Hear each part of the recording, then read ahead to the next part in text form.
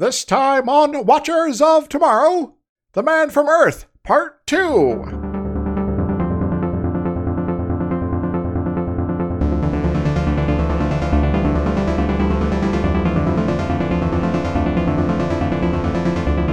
Hello everyone, welcome to Watchers of Tomorrow, the sci-fi review critique show that is putting the humanities back into science fiction. My name is Gep, and I am joined as always by my friend and co-host Dr. Izix. Hi. I feel as if we've seen this episode before. Or have we? Dun dun dun. Well, in some ways we kind of have, because we've covered several things by Jerome Bixby, the writer of this episode, including a movie he's done that's just kind of on a lot of the same themes. Yeah. So this episode is called Requiem for Methuselah, as you said, written by Jerome Bixby, who is a longtime Star Trek writer. Indeed. Yeah, we've seen several things by him before. What do I have here? Mirror, Mirror, Day of the Dove. By any other name? Remember that one? Yeah. Ooh. Ooh. Also, our first ever movie episode, which, people may have missed because it was our first ever movie episode, called Man from Earth, which is Indeed. just this. I didn't know that. I may have waited on that movie recommendation if I knew that there was an episode coming up that was just that. Well, there is a few differences in this one here. For instance, Kirk's there. Yeah, which makes it just so much worse. Immediately. And yeah, Kirk is kind of, this episode. So this is basically Man from Earth, which we'll go over more of this in a minute, but it's just Man from Earth, but proto-Man from Earth. And in the future. But that doesn't really matter that much for what they're doing, so. Yeah. There's an android in it for some reason. Yeah, because everybody loves robots. Also, there's robots. I know this is something that they covered in Star Trek Picard, which I still haven't seen. I just decided to screw it on spoilers and read some things about it, so I know they kind of cover why humanoid androids keep popping up all over the danged place, but still, there's so many. Is it involving a time travel loop and mysterious forces beyond our comprehension? Yeah, something like that. Sweet. There seems to be some sort of Lovecraftian AI thing going on in modern Star Trek that I don't know if I'm a fan of. Well, I guess that would kind of explain the Borg existing. Anyway. Okay, this episode we only have two guest stars. James Daly plays Flint. Yes, and he's been on a whole bunch of stuff sort of contemporary to that era, including the FBI. Ooh. Was also very well known for being the spokesman for Camel cigarettes for 6 years. Don't smoke, kids. Bad for you. Started on Broadway on, everything you've ever heard of from the 50s to the 70s. Yes, and I'm trying to remember the exact name of it. It's I think it was him that was on the United States Steel Hour or something like that. Yeah, something. I think I remember something. That's a whole a not quite a variety show, but they put on plays and just every week different one, Sponsored by U.S. Steel. Yes. I think this guy might have something in some connection to advertisements. I'm not sure. Before we move on, he doesn't make it to Star Trek: The Next Generation, but it does make it to Roots: The Next Generation. So then the Next Generation is something. Yep. Our other guest star is Louise Sorrell, who is playing Raina. She also began her career on Broadway. She was on films in the 1960s. Apparently her most well-filmed role was something called The Party's Over, which I've never heard of. Sounds like something my mom would have liked. There's a lot of, random TV guest spots like Bonanza and Kojak. And she is still acting currently on the fairly long-running soap opera Beacon Hill. Which, according to my sources, say that she's been at least on 8 episodes, but it's ongoing sort of thing. Yes. But she's been in other soap operas, like Days of Our Lives, for 470-some episodes. It's a lot of episodes. Yes. And Santa Barbara, similar sort of deal, almost 500. Or maybe 500, I'm not sure. Okay, that's all of that, I've been procrastinating because it's the first really, really hot day of summer here, and I'm tired, and I don't know what I'm going to talk about for this, but I suppose we should just get the synopsis going. Well, you could talk about how hot it is. Yeah, it's too hot. Too hot for TV. So, the Enterprise is being ravaged by an epidemic. So this seems familiar. Okay, go on. 5th episode in a row was the theme of an epidemic. Because, of course, everyone's getting sick, yeah. The only cure for this Rigelian fever is a large quantity of a mineral called Ritalin. It's like Ritalin, but different. Yeah. They've come to a planet that should have very large quantities that they can use to synthesize a cure. So, all right, let's just beam it up and be good to go. Yeah, your standard Kirk, Spock, and McCoy landing party beam down to collect the mineral deposits, but soon after they're approached by a fairly large flying robot that disables their weapons and begins shooting at them. This robot looks familiar. Is this like Upside Down Nomad or something? It is an Upside Down Nomad. It's Mirror Universe Nomad. Yeah, just kind of going around shooting at us. It's fine. It's gonna be all right. They're soon cornered with no escape when a man appears and tells his robot to stop shooting them. Thank you, random person. He introduces himself as Flint, and this is his planet. His entire planet. Oh, so wait a moment. This is like Omega 3. Yeah, he's apparently just owns a planet because he's that kind of dude. I was going to make an Omega 3 joke, but it didn't work out. So he wants them to leave. Kirk tries to explain their situation and that they basically need their mineral, but he almost immediately resorts to threatening Flint. Like, yeah, we're going to just come down here and take it. What do you think about that, huh? Yeah, it's like, well, we would like to cooperate with you, but we could just take it by force. Hint, hint. And Flint goes, that would be funny. You want to fight, okay, but what? Finally, Kirk pleads for humanity for his crew because they are basically taken over by the plague, and Flint goes all misty-eyed, goes, oh, the plague. I've heard of the horrors of this plague. Yes, the plague, it's nasty. There's rats and things like that. They're squeaking. Yeah, he spends... They're calling into the night like those lambs, those sheep, and I'm asking for some sort of silence of the rats. And he spends ages going on about the actual bubonic plague. Mm-hmm. As you do. They ask if he's like a student of history. He goes, oh yeah, in a way, sure. And he sends his robot off to collect the minerals that they need and invites them to join him at his massive mansion complex. So I don't think the version of the complex that we see exterior shot is the same as the original one, but the one they have in the sort of the remastered version is kind of really fancy. Yeah, it's massively fancy. It looks like it's about the size of a medium-sized city. Yes. Yeah, just live here by myself. Don't worry about it. Yep. My robots. His mansion is filled completely with art and instruments and priceless historical artifacts and books and original works of Shakespeare. Just like a massive hoard of priceless artifacts. Cool stuff. And as well as props from Star Trek, the original series that that show up in various episodes, those are also there too, and not this episode. They are entertained by their host for a while, as in another room, a young woman watches them on a monitor. This is Reyna.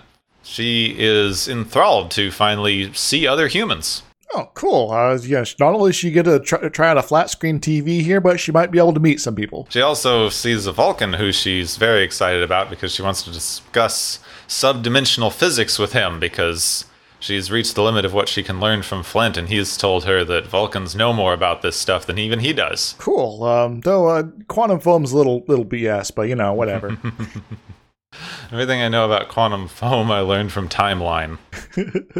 Flint is worried that this has made her realize that she's lonely. But Reyna goes, what is loneliness? Loneliness. It's that song by The Police, isn't it? Yeah. Or am I thinking something else? He goes, it is a flower in a desert yearning for water. Is that not okay? Sure. Well, okay.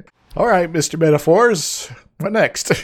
Back in the living room, the crew are sharing 100-year-old brandy, and Spock is confessing an unfamiliar feeling of envy at Flint's fine collection of art and other completely unknown works by the likes of Leonardo da Vinci. Well, maybe, Flint's like inherited a whole bunch of private collections from various people or something. But it's weird because they don't really seem like they're fake because they're made too well. And someone like Flint, who's obviously like rich enough to buy a planet, wouldn't have any particular need to have or display fake artwork. But all of these original works by Leonardo da Vinci are on contemporary canvases and made with modern materials. That's a little weird. Wait a moment. Is he a time traveler? Is he abducting famous figures from history in order to get them to create works of art for him personally? I don't think that's a plot I've seen. That would be fun. Yeah. Note to self, write that someday. Flint reappears with his robot carrying a tiny baggie of minerals. It's stuck to him at the side, just like taped on. Well, this is our meth is delivering some Heisenberg blue. It does look like that. McCoy is about to beam up to the Enterprise to begin processing it, but Flint tells him not to bother because he has a laboratory that can process the minerals much, much more quickly than they would be able to on the Enterprise. He also introduces them to his ward, Reyna. Her parents are dead. Oh, sorry to hear about that, Reyna. That's kind of an awkward thing to bring up right away when you introduce somebody, but cool. Yeah, this is like the third time they've introduced a young female character who's inexplicably connected with some random old dude, and they're like, it's okay. She's an orphan. So this isn't creepy at all. Yeah. Mm-hmm. McCoy leaves to supervise the robot in the lab, and Kirk plays billiards with Reyna while they all talk. Flint and Kirk debate human nature for a while because Flint believes that humanity is still too close to its violence roots. And Kirk has that weird thing where he's like, well, yeah, we are super uncontrollably violent and animalistic, but we have self-control now. It's fine. We've learned some things. Also, hi, Reyna. You're really, really close to Kirk here. Flint turns to Spock, who's been futzing with the piano for a bit, and says that he should play the waltz he's been reading. Kirk and Reyna dance, and Spock starts to look more and more confused by the music that he's playing. Yes, because they probably just dubbed over it there. Yeah. McCoy enters, looking very concerned and breaking up the party, because the minerals that they were working with were contaminated, which is rendering the cure useless. Oh no, they have radium in there or something like that? Yeah, something. I forget what it was. Yeah. There's another made-up mineral in their made-up mineral.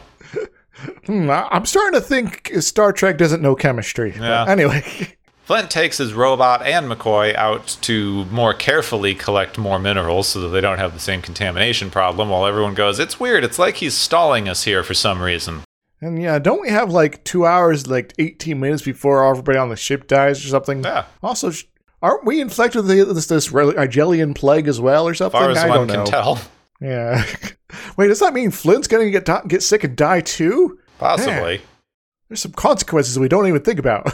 There's really a plague ship here. Yeah. Spock tries to explain that the music is weird because it was by Brahms, but it's a new piece written on contemporary paper.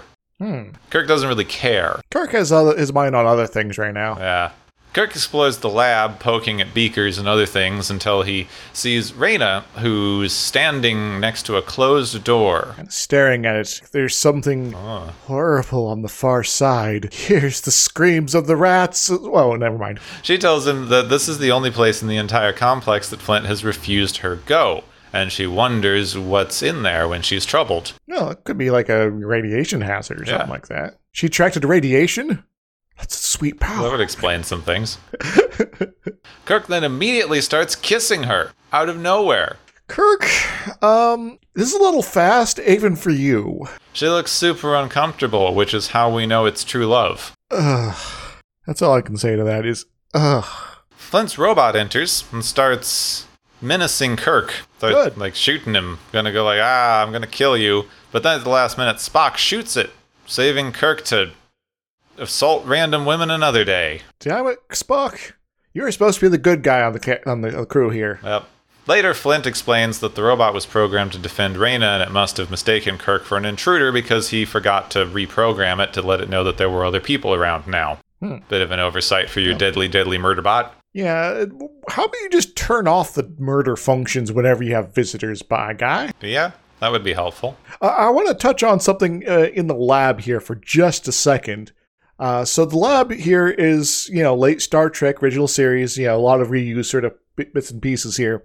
But they have on the table a collection of what looks like at first multicolored or different colored like ketchup bottles like you find at Steak and Shake, except they're really tall and long. They're apparently filled with some sort of colored liquid. It's not really for any point. I just found that really interesting to look at. Those are the ones that they like put the kind of like sports bottle caps on with the little plastic clicky doos. It's like a restaurant style ketchup bottle, which they use them in the back end of restaurants. I have a couple because they're really good for using in the kitchen. Mm-hmm. But they took the normal, like, squeezy lid off of them and put a sports drink style plastic lid on top with the little, like, clicky thing you can open and close with your teeth. Yeah, it's bizarre, but I like it. Yeah, it is weird. It's kind of like how McCoy has a collection of random spray bottles. Yep. Well, McCoy has to spray the crew members occasionally. Just spritz get out them of my down. stash. Bad. It's just they're all for Kirk. It's like stop it. Well, that's why Kirk is all kissing Reyna here. McCoy's out of the house. Yeah, he doesn't have the spray bottles. Okay, we figured it out, guys. Back to synopsis. Spock thinks that Flint has actually programmed his robot to attack Kirk because he's jealous of Kirk. But it is slightly odd that he also keeps pushing Kirk and Reyna to be near each other all the time. Yeah, it's like there's some sort of weird, I want you to, like, justify me killing you, maybe? Maybe. Kirk calls Scotty for an update on the outbreak and whether or not they've heard of these people that they are on the planet with. The outbreak has not improved, but they do have some information in the database on Mr. Flint, because he purchased this planet about 30 years ago, but before that, neither he or Reyna exist. That's kind of weird. This keeps happening in the Federation. They need to keep, like, better tabs on people, I think. I mean, the library exploded. Yeah, the library exploded. I can understand why you guys maybe have some issues with, making sure people aren't committing fraud everywhere, but come on. Yeah. Also, apparently, Reyna doesn't exist at all. Wait a moment. Is this guy human trafficking? Flint, back on the same monitor we saw before, watches this entire exchange with Reyna. And she is concerned that he may have sent the robot to kill Kirk on purpose, but he denies it and says that she should go say goodbye since he's going to give them the cure and they're all about to leave. So she does. But Kirk doesn't want her to leave and starts kissing her again, which upsets Flint. So did you want to, like, chaperone her when she said her goodbyes, or is this exactly what you wanted to have happen? I don't know. We're getting, like, mixed signals here, guy. Suddenly, Flint appears with a new robot, because, it was just too useful. He had more. Another M4. It has the cure, and Reyna's upset by Kirk asking her to leave with them, and she runs out of the room. He goes, no! Well, okay. Yeah. So then the robot, like, disappears. The cure's gone. Flint and robot are gone, and the cure's gone, so they don't have anything they can do. But Spock finds the cure again. He detects it. It's behind that one door. Oh, are you with the radiation door? Oh, no. Yeah, it opens for them, revealing a laboratory filled with Reynas. This isn't nuclear waste. Unless it is, but this would be kind of weird. They're all lying on the table in various states of things, and they're all meticulously labeled with little cards that say Reyna 14. Wait a moment. These aren't clones. They're some sort of androids? Yeah. Well, Flint shows up. He goes, yeah, Reyna's my android. Built them because, I have centuries and centuries of loneliness to get through. And Spock challenges him over the paintings and music and reveals that, in fact, not only is he Flint, he's also Brahms and Da Vinci and Solomon and Alexander and Lazarus, Methuselah and Merlin.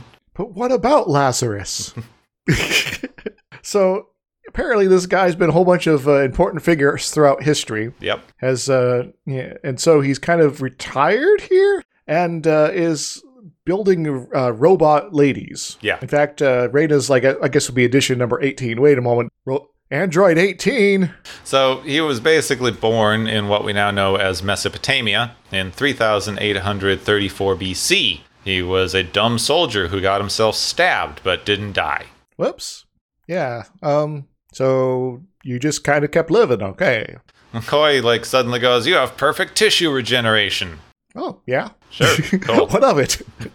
Reyna was his attempt to make himself a mate who was as intelligent and as immortal as he was, but also looked like a hot 17-year-old, I guess. Yeah, because, I guess he's still into really young girls at this point. It's kind of creepy. He also looks like he's in his, 60s, 70s. Indeed. So yeah, so he looks more like he could be her, granddad, yeah. maybe. Yeah. It's like you're creepy. So now they know his secret, they actually can't leave. So he hits a little button in his pocket and turns the Enterprise into a tiny model on the table, complete with crew. Well, that's kind of cool. We got ourselves a model Enterprise. Wait, this is the actual Enterprise. Mm-hmm. What? They're all in stasis, and he'll let them go in a few centuries when they're no longer a problem to him. And also, this is why he was all amused at Kirk threatening him earlier. It's like, you have no idea who you're threatening here, guy. Reyna suddenly pops up again and objects to the way that they're treating, because the entire reason, apparently, that he kept telling Kirk and Reyna to be around each other is because having other people around turned on her emotions somehow. So now she has emotions when she didn't before. So, I guess in a very literal sense, Kirk has turned her on.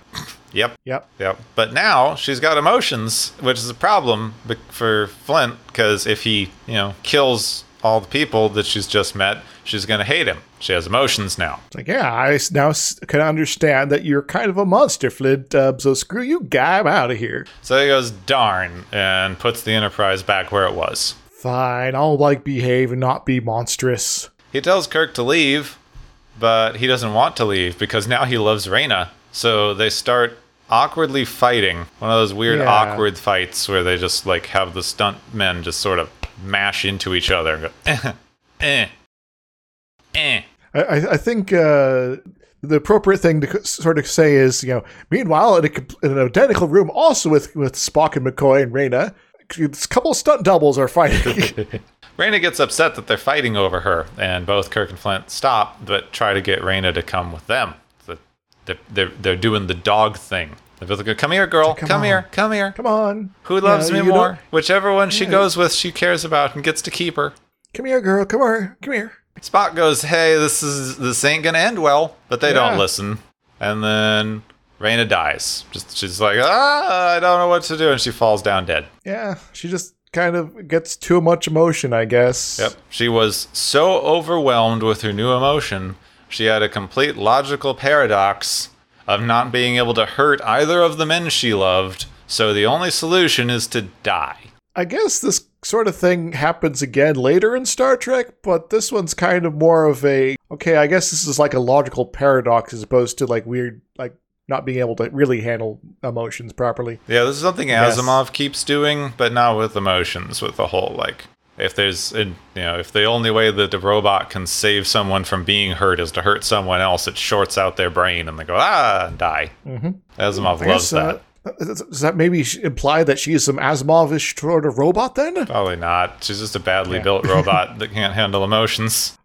No one knows how to make an android in this universe that doesn't suck somehow. Yeah, anytime you give a robot emotions, it either dies of love or turns evil. Damn it, Lore. Later, they've cured the crew. Kirk's very, very, very depressed. Not lifting his head off the desk depressed. Yeah, it's I'm just gonna lay here now. Yep. McCoy informs him and Spock that Flint's dying, because he moved away from Earth and all its complex fields. Well, I guess the Earth does have a fairly strong magnetic field. If you don't have that, you might get, slowly increased radiation exposures, and that might be killing him, I guess? It's just the whole hand-wavy thing. It's he formed in Earth's complex fields. Yeah, just sort of, it's really much, he only is immortal in this environment. So now he's got about the same lifespan as anyone else, and he's decided to spend the rest of his life in service to humanity in some vague, ill-defined way we're never going to hear about. Yes, I think the only other reference we ever have to this episode is in Voyager. So McCoy looks very pitiably on Kirk, and goes on a big rant to Spock about how he can never understand what it's like of the pain of remembering lost love and how that makes it worth loving at all, and emotions and the racist McCoy stuff. Yeah. Then he leaves. And Spock approaches poor depressed Kirk, starts a mind meld, and tells him to forget. So I guess Kirk is never going to be bothered about lost loves again. Yep. Hooray! So that was an episode.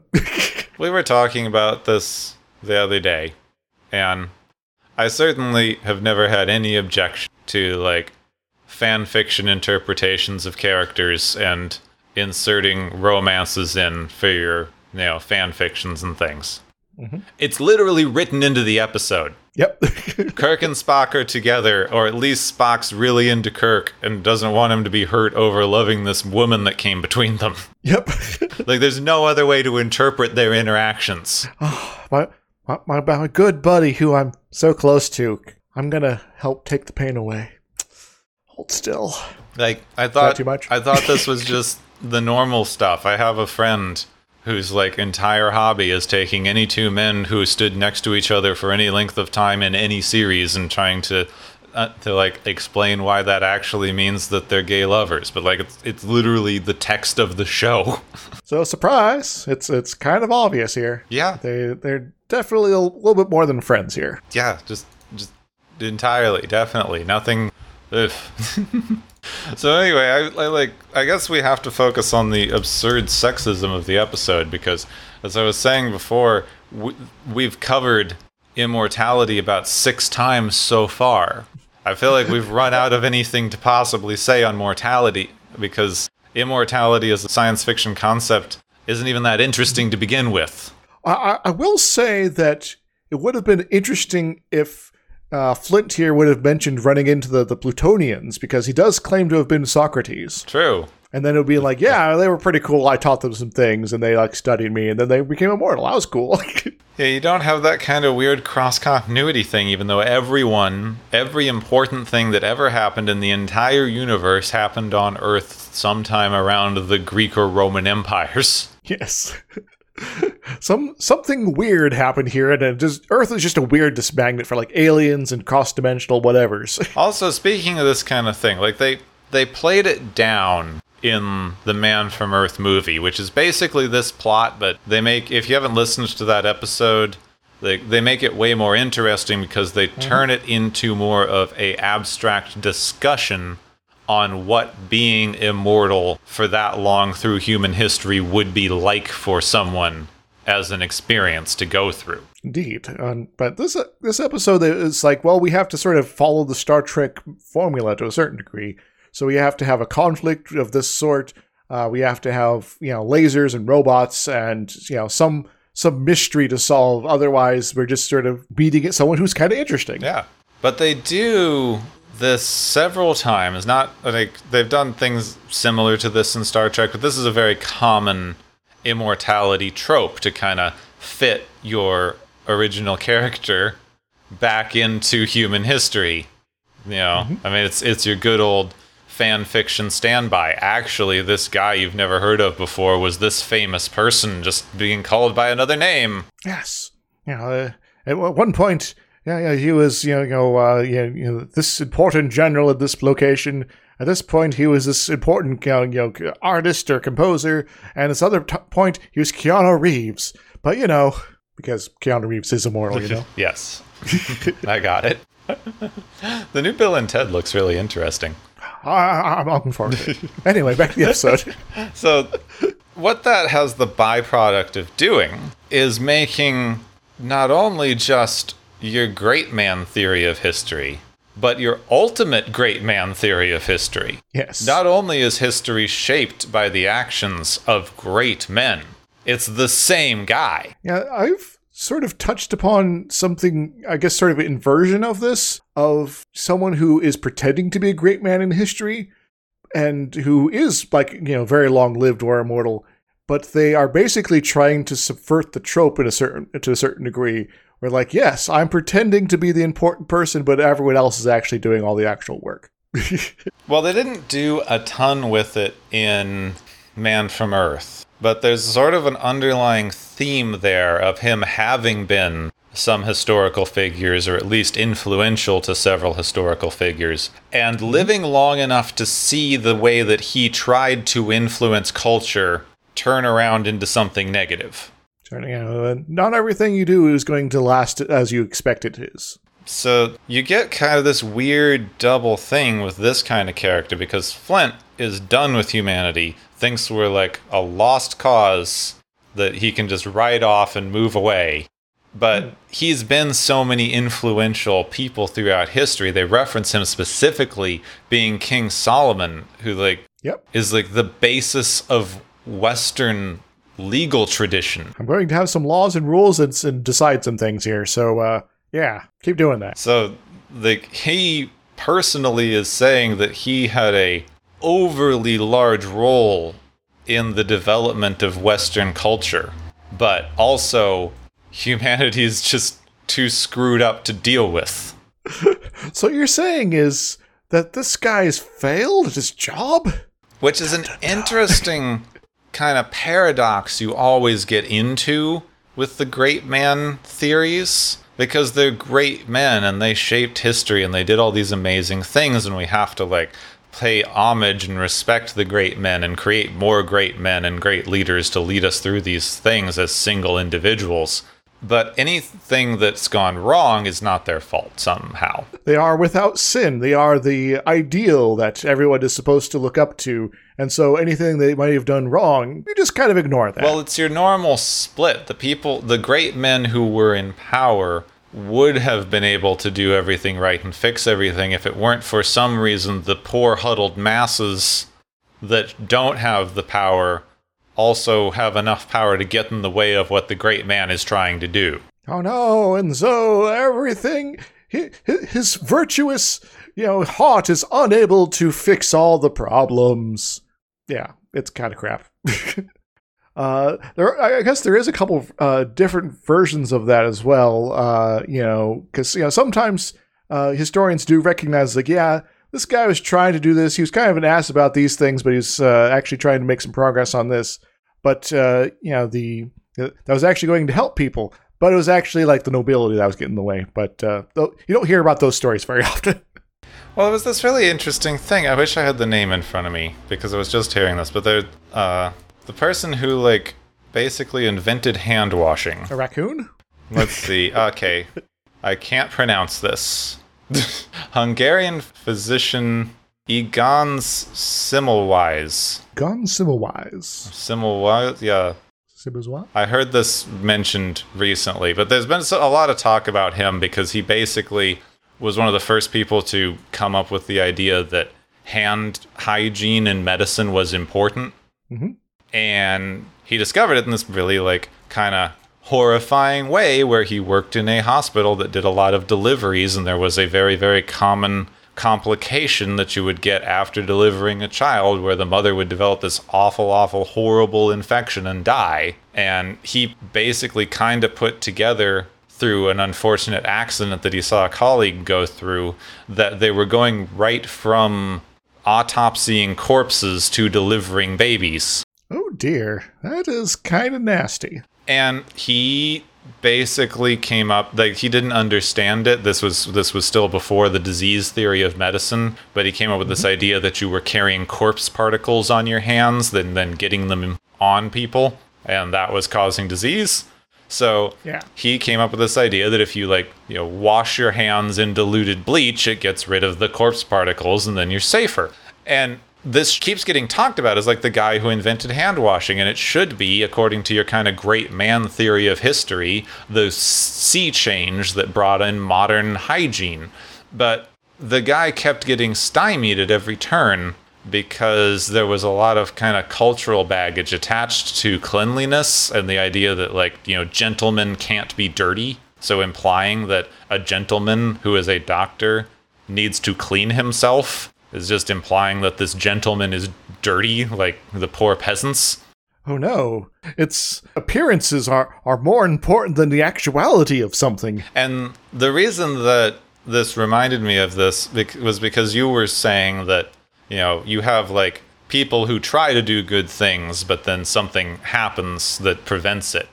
And the narrative that I kept hearing about this guy is that he kept trying to spread this message around, and some of a lot of younger doctors that he worked with did embrace it, and it did start becoming more of the norm. but that he was just too rude and angry to people for him to get his message across. But when we were actually looking at at this, he like basically realized that he personally was killing people he was trying to help by not knowing this. And then he discovered how to fix it and then tried to spread that. And a bunch of people started ignoring it. So of course he was going to be angry. Yeah. It's like, kind of like the current modern day with a bunch of folks that are like, yeah, wearing masks is for losers and weenies because, we're too strong to like get the, coronavirus and die of it. Yeah. And it's just like, what the hell are you guys even thinking here? And this just sort of struck me as basically an example by inverse of your great man historical theory, because this guy should have been one of those great men, but he wasn't. And it was definitely, looking at it, for a lot of cultural factors that this one guy didn't have any control over. But when we talk about it, we have to talk about why this one great man failed in being a great man. And that's why his messages didn't get embraced. Not because of other cultural and historical factors outside of his control, but because he wasn't being a great enough man. So you get kind of a thing where you sort of need to, in order to qualify as an official great man, to fit into the culture that you are existing in a certain way. And if you rock the boat beyond that limit there, you are never accepted, or you do make an impact, but it's so small that you don't really see it until well after you're dead, and then no one remembers your name. If you don't accept the great man theory as the de facto way that history changes, and you actually look at how things are functioning and flowing around people, you can see that the great man theory is applied in reverse. Yep. You have something that changed, like, for example, the American Revolution, where this group of people decided that they wanted to, like, lead a revolution and inspire people to create a new nation state, and that worked. So we go back and say, well, they were the great men of history. If it hadn't worked, they would have been no-name traitors. Yeah. They were members of Rebel Alliance and a traitor. Take them away. So we're applying history backward. We're going, here is where change happened. Here's a person who was, involved in that change. And that means that this guy made the change happen. And, it's like recognition is, for doing the good thing, as opposed to the rest of us schlubs who are just sort of doing stuff, making, the world actually work. Yeah. And so, yeah, it's basically, it's like just about advertising, really. Basically. And it ignores so much of the actual way that history changes and the actual things that were happening. Like, just for the American Revolution example, there was a lot of other stuff happening at the time. There was a decline in power in the British Empire. A lot of other colonies around the same time were starting to become unhappy with the way the British colonial powers were enforcing their rules. There was the rule that had just been implemented about American settlers not being allowed to expand any farther, that ticked off a lot of people who came here to try to, like, get new land and things. And then on top of that, you had a couple of incredibly already powerful, already influential people who decided that the world would probably be a bit better if they were in charge of things. Yeah, and so let's kick out the British, and then we can take over. But stuff was already primed. It's not like somebody like George Washington suddenly went, hey, we should fight the British, and everyone's like, well, there's an idea. I never thought of that before. People are already unhappy with the status quo, so they kind of just took advantage of it. The entire enterprise of this so ignores the way that history actually functions. It really just serves to maintain a certain status quo, because you're supposed to just wait around until a great man comes in and does something about the problems. Yeah, so you have to find your savior and then fall in line behind them and worship at their feet and promote them. And if they are successful, then you are part of the the aura around this great man, and they go down in history, and you can feel proud for supporting the ideal person and things like that. Either that, or you were supposed to become this great person, because one of the most common things that you see if someone, even mildly criticizes the current system is like, well, why haven't you fixed it yet then? I'm trying. I'm sorry. But then because the failure of the great man is on, like, the masses, it has a wonderful effect on being able to maintain a status quo. That's why I sort of poked at, it's like, these... it seems that these great men are very good at sort of keying in to what's already kind of present with the situation there. They are doing something that fits in with the status quo as is, and just sort of increments it to the next logical step, as opposed to actually causing a massive upheaval that changes the whole paradigm. Mm-hmm. And now, I feel like we often kind of gloss over this with original series because it happens so freaking often. But the way that they treated the woman in this episode is just horrifically bad. It's like, okay, you are now going to be treated as a sex object by basically everyone, and you are also introduced as being super smart, but we're not going to really let you show that off in any sort of meaningful capacity. Instead, we're just kind of going to look at you and have this love triangle thing. Yeah, I guess. She has to act like a ditzy blonde, even though she's supposedly smarter than all of the rest of them put together. Quiet, demure, and not really interested in saying anything for most of the episode. Yeah, she exists to be a sex object that is the thing that Kirk and Flint fight over. And so, you don't have to deal with either of them winning. She just dies. And you're supposed to be okay with this. Because, it was just too much for her. And the real tragedy of her death, as it has been so many times on this show, is that it made Kirk sad. This is not quite the same trope as women in fridges, but it's pretty close. Yeah. As opposed to motivating to action, it's concluding it, I guess. Yeah, it's the same basic thing. It's that the woman as an entity does not matter. She's not human. In this case, she's literally not human. You're not supposed to care about her humanity or care about her as a person. And when she dies, it's not a tragedy because a human died. It's a tragedy because of the lost potential that she had for the men around her. So she's very much explicitly being defined by her relationship with men as opposed to being her own person. Yeah. Which, kind of at the end, she's almost trying to no, screw you guys. This is just too ridiculous here. But then that's right when she dies. So it's like she's kind of coming to her own almost, but then she's just not anymore. Not exactly, because the thing right at the end is such a freaking trope, and we need to stop. Because I still see this idea that she comes in and says, oh no, I can't be the cause of you two hating each other. But you're not. You're not the cause of them hating each other. They're both adults, Nope. And they should be able to deal with their danged emotions. Yes, they are kind of acting like small, spoiled children here. This isn't on you, my lady. Come on. Yeah, if you, as a woman, I suppose the only thing you could take away from this is that you need to make sure that only one man falls in love with you, because otherwise you're going to start a fight between them and hurt them, and that would be awful. And I guess that means it's all your fault, and that's just an awful lesson. Yeah, it's her fault. She says explicitly that it's her fault that they are fighting, and that she feels bad that they are fighting over her because she is the cause of so much pain for them. Yeah, let's not do this trope anymore. Yeah, and yeah, they try to get around it because she's not human. And the only particular reason they have her not being human, as far as I can tell, is so that they can kill her. Because if she was human and died, it would be too sad. But she's a robot and dies. So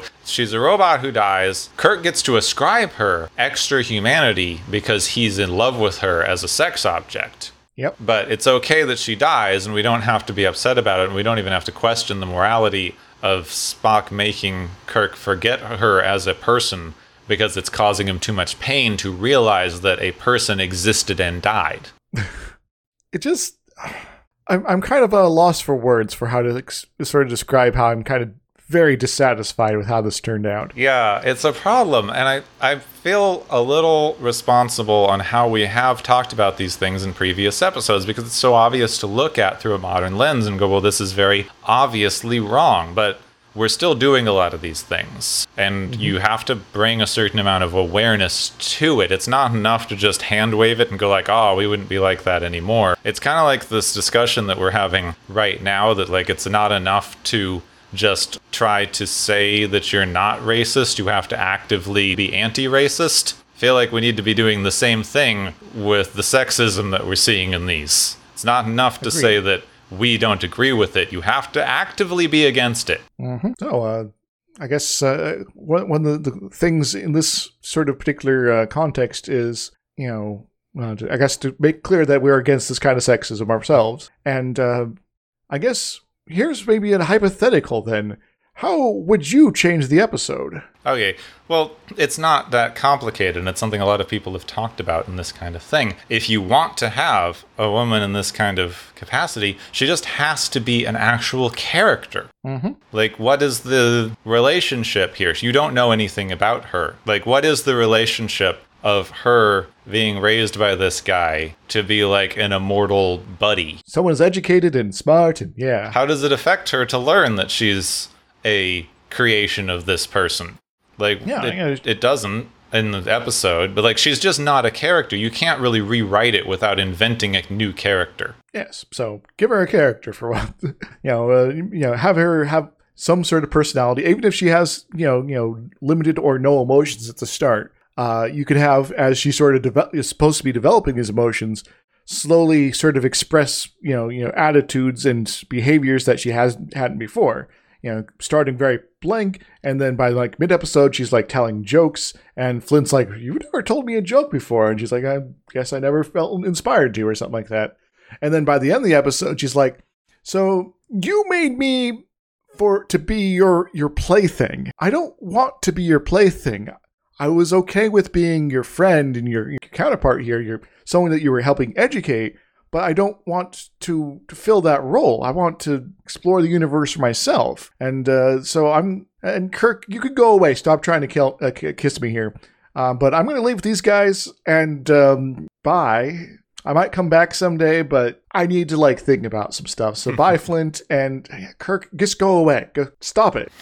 If you wanted to keep the same, this is not great, but if you wanted to keep the same stupid she and Kirk relationship thing that's making Flint jealous, you just need a line at the end where she turns on Flint for creating her as a sex object, and then she goes up to Kirk and you have the fake out that she's going to go with him and to go off on their romance and just pat him and be like, "You were fun," and then leave. I like that. I hope there's more interesting people out there. Bye. Well, alternatively, she's like, "Okay, well, now the thing is, Kirk, you're great. I kind of was more interested in Spock over here." So Spock, are you okay with me dating both you and Flint here? Is that gonna be okay? Then we have like the modern retelling of this or something. Sort of. We can't really fix it. Yeah, it's too broken. There's also too many characters to focus on in an hour-long span, because you have who should be an interesting character with Flint, who's the immortal dude who took the same writer took literally an entire movie to explore a character like this in any kind of depth. Mm-hmm. Yes. And then trying to also shoehorn in an actual female character that has a very complicated relationship with this already complicated character. You just don't have time for it in an hour. Yeah, so I guess maybe the better way to sort of, fix this episode is to actually get rid of Raina entirely. I mean, if you wanted to actually fix the episode, you either cut her completely, or you just have her instead of Flint and you deal with what it was like to be an immortal woman. Yeah, there you go. Because you don't run into that too often in sci-fi. No, you don't. Because it'd be too depressing to go I was things were great, and then Western culture happened, and then there was all this weird sexism, and then when we hit capitalism and really doubled down, that's when I just left. It's I was just so done. So I got in the first spaceship out of there and I left. That would be too depressing of an episode for people. Just does remind me a little of Doctor Who, though.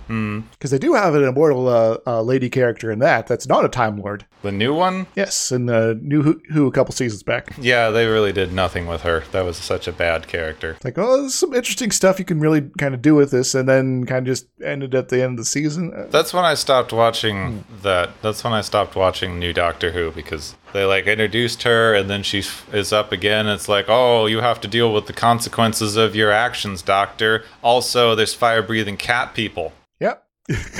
Which is, I guess, something you kind of expect in a lot of Doctor Who, just that sort of okay, what the hell is this? But yeah. I don't know, by that, we're not reviewing Doctor Who, but by that point, the frickin' show was so badly edited, also, I couldn't tell what was supposed to be going on, so. I will say that the season that followed and onward, things have gotten generally better, but yeah, it's also a very different tone in the last couple seasons. Anywho, back to Star Trek. Well, we covered Great Man Theory, and we covered general sexism and a light overview of feminist theory, but I'm not versed enough in feminist critique to actually give one, so.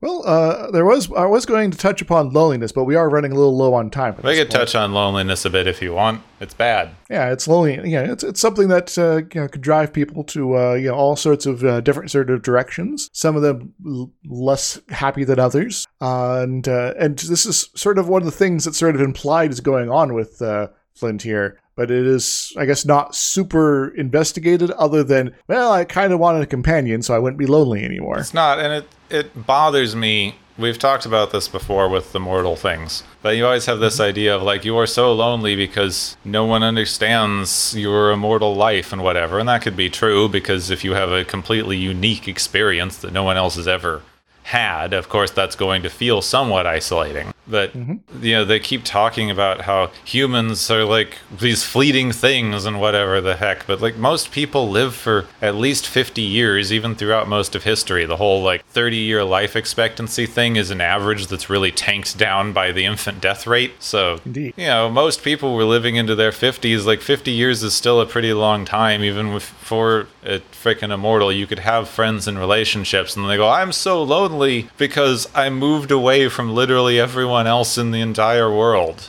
and I'm so lonely, yep. Pity me. It's you have a pretty easy solution to your problem here, guy.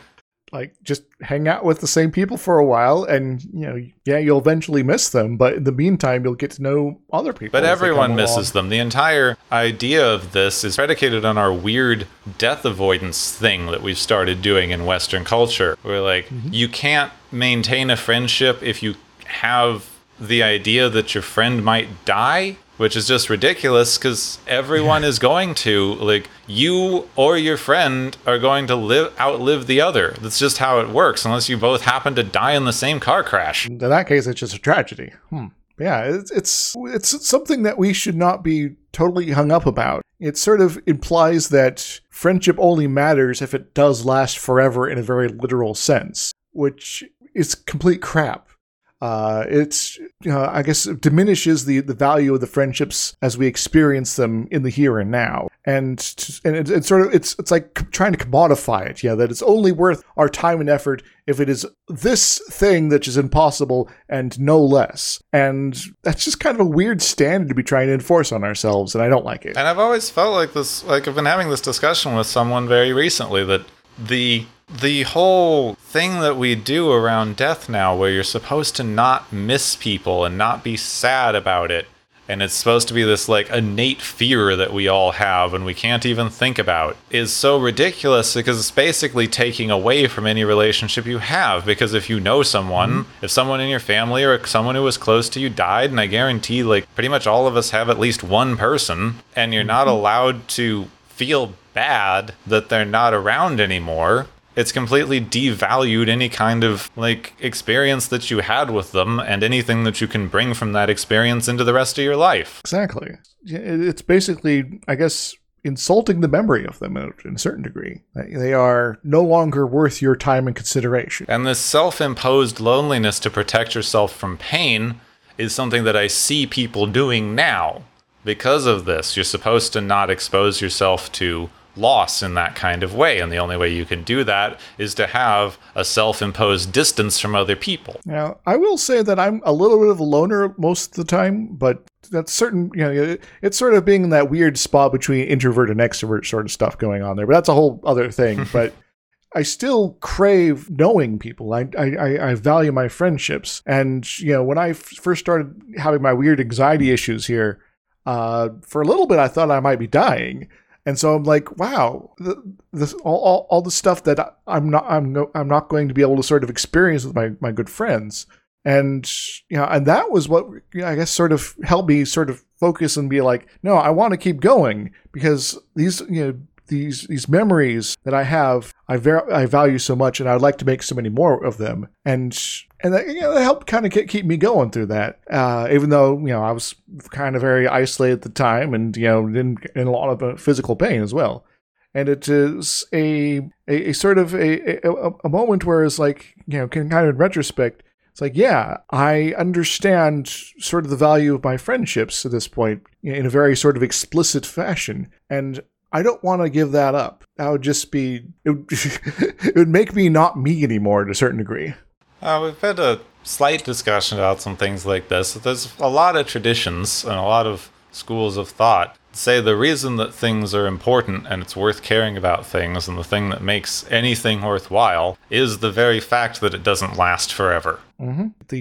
The temporality of it. We are here to experience it, so let's enjoy it while it lasts. In fact, there's this I don't know, we don't have time to completely get into it, but there's this kind of Buddhist thing I've been reading very, very recently, that a lot of the base thing that they've been talking about is that the experience of suffering comes from trying to avoid pain. Confront it a little bit more directly, and maybe you'll suffer less. Pain is inevitable. It happens. Yeah. I know I need to get my blood test here, so just stick me in the arm already. Okay. But suffering doesn't have to be inevitable. Indeed. I guess it's sort of a good idea to sort of separate them into two different distinct sort of things, I guess. One is the very direct, this is the sensation I'm experiencing, and then suffering is this is the, I guess, dwelling on that pain on top of that. Well, I know that which can last a lot longer than pain. Yeah, I know I discussed a better definition of this with someone a while ago, but I'm having trouble remembering it. But yeah, pain is very experiential. It's something that you can get through. It's often something that you feel is worthwhile to get through for a cause or reason. Suffering isn't. Suffering is imposed on you, or possibly yourself often by trying to avoid painful things. Indeed.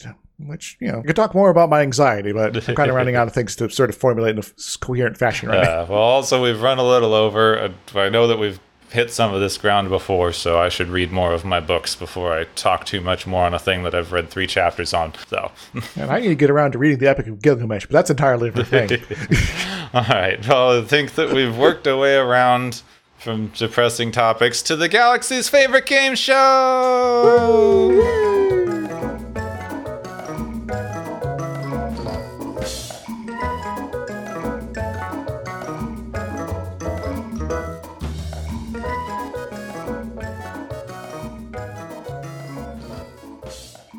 Hey everybody, welcome back to the game show portion of the show. How are you guys feeling today? I hope you're feeling fantastic. We got 3 prizes to hand out today because our various contestants have racked up a number of points. The first one is the hard drive brain prize, which goes to Raina and also Kirk, I guess, because Raina's hard drive corrupts at the end or something because emotions. Yeah, we already talked about all that. And then Kirk because Spock just kind of helps him forget some stuff. What do they win, Gepwin? Well, Raina gets a literal hard drive because she's a robot, so. Excellent. I think we should have them just switch. Raina didn't deserve that, and Kirk is obviously too sad to want to live, so let's just upload one into other. Just take the one hard drive and replace the other one, so Raina gets to be captain now. Awesome. Yeah, this is a much better way to end the series than Turnabout Intruder. Anyway, our second prize is the Everybody Loves Robots prize, because we got these M4 robots that are just kind of floating around, because they're also just such friendly murder bots. What do they win, Gepwin? Everyone gets an M4 model, because it is the cutest robot they've had. Yeah. And it's one of the only times they've made an endearing robot that's not very human, until you hit Star Wars. So M4 is the original cute droids. Yeah, and I guess there's, like little flaily arm robots, but these ones are much cuter, I think. It's like, I'm just going to float here and just randomly laser at you. It's going to be fine. Our final prize today is the Highlander Award prize, which goes to Flint, naturally, for living for around 6,000 years and not looking a day over 60. What does he win, Gepwin? Flint wins some danged, philosophy books or something. Maybe some things about meditation. It's like, how are you 6,000 years old, but you're so disconnected from your own feelings and inner workings that you're this miserable? Maybe he's forgot to think about himself. He does not know himself. Didn't spend a day in there thinking about your own feelings or emotions or how you function. Just saying, no, lonely. Dear diary, still lonely. So, we get some books and maybe a diary then? All right, I think that works. So, Gepwin, what do you think about our contestants this week? Do you think they lived up to their various scores here? Yeah, because now they're outside of their various fields. They're gonna die. So I guess M4 will just be alone on this planet eventually. The planet of the M4 robots. Maybe M4 will have a random encounter with some sort of space probe and it'll go on a murder spree across the galaxy. In so many different series. Alright, thank you to all our contestants, and thank you all for joining us on this immortal episode of the Galaxy's Favorite Game Show!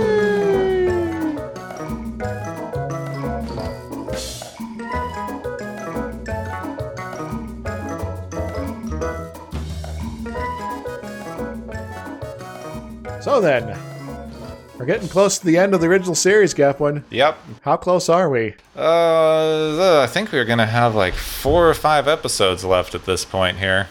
Oh my. So, what have we not done as far as general big tropes in Star Trek? What have we not done yet? Yeah, what haven't we done yet? We've not done hippies. Yeah. This in a different way. That's true. We haven't done hippies yet. We haven't done the next episode. Full-on hippies. We've done drug hippies, which were bad. You have to resist the drug hippies, man. Yeah, but next week we have hippies and This Way to Eden. Apparently it's hippies everyone knows, according to this. The Enterprise is hijacked by a group of hippies. A hippie-like group. Yep. Space hippies. Trying to find a mythical paradise called the planet Eden. I don't know. This planet, this is a planet called Eden is just started inviting to be invaded by the Borg or something like that, you know? Yeah, I don't know. This sounds bad. I'm skimming, but it doesn't sound good. Yeah, also, haven't we had 5 or 6 planets been described as Eden before in this series? Mm-hmm. Yeah, they've been to so many, everything on this planet is perfect. Humans could live here forever with no problems. Oh my god, but this one, not this. This one's a myth. Not this planet where everything's perfect and humans could live here forever with no problems. So, yeah, maybe we should just forward them to one of those other planets they already visited. I know, they could go to Spore Planet. Why can't we just send them to Spore Planet? They're already hippies. You already hate them for being hippies. Yeah, it's you guys gonna get drugs too. Oh, well, really? Okay, let's go. It's gonna make you immune to radiation and cool stuff. Yeah, this is just, I don't know. We're gonna have so many hippies were such a weird thing, and the way that people treated them was so strange. It's gonna be really interesting to see how this weirdly mainstream leftist show treats hippies. Yeah, I think I have not seen this episode myself, but I have a feeling that it's going to fall very much into the trope of you gotta punch the hippie. The main hippie is named Tango Rad. That's a pretty rad name. Yeah. Tango Rad. And 2 other women. Girl 1 and Girl 2. Yeah, we have Girl 1 and Girl 2. It's great. Oh my god. Okay, we'll see how bad this frickin' thing is on a peace and love-filled episode next week on Watchers of Tomorrow. Next time on Watchers of Tomorrow, Kirk versus some hippies.